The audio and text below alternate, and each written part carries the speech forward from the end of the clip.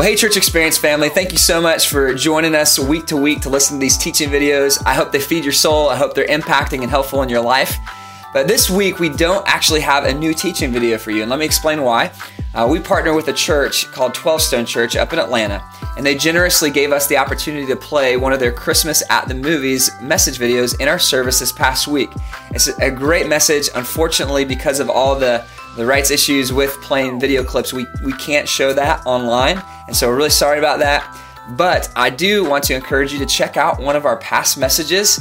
We've had a lot of messages that I believe will be impacting for you over this past year, and if there's one that you missed or one that sounds of interest or that you'd like to review, please check it out, and hopefully that'll be helpful for you this week. So thanks again for your patience. Thanks for joining us this Sunday online. I want to encourage you with something else too that's been really helpful for me. I recently switched the Bible app that I use to the YouVersion Bible app, and I can't tell you how much I love it. It's got so many great features, and if you're not using this on a daily basis, man, I just highly recommend it.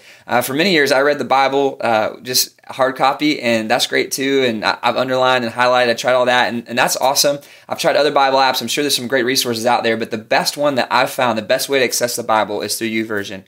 They have Bible reading plans of all different types and topics. And there's so many different things they do on there to help encourage your daily habit of reading the Bible and studying it. You can also share it with friends and connect with others, which I think is a great feature. Also, you can listen to the Bible, and this is something I've loved to do for a long time now.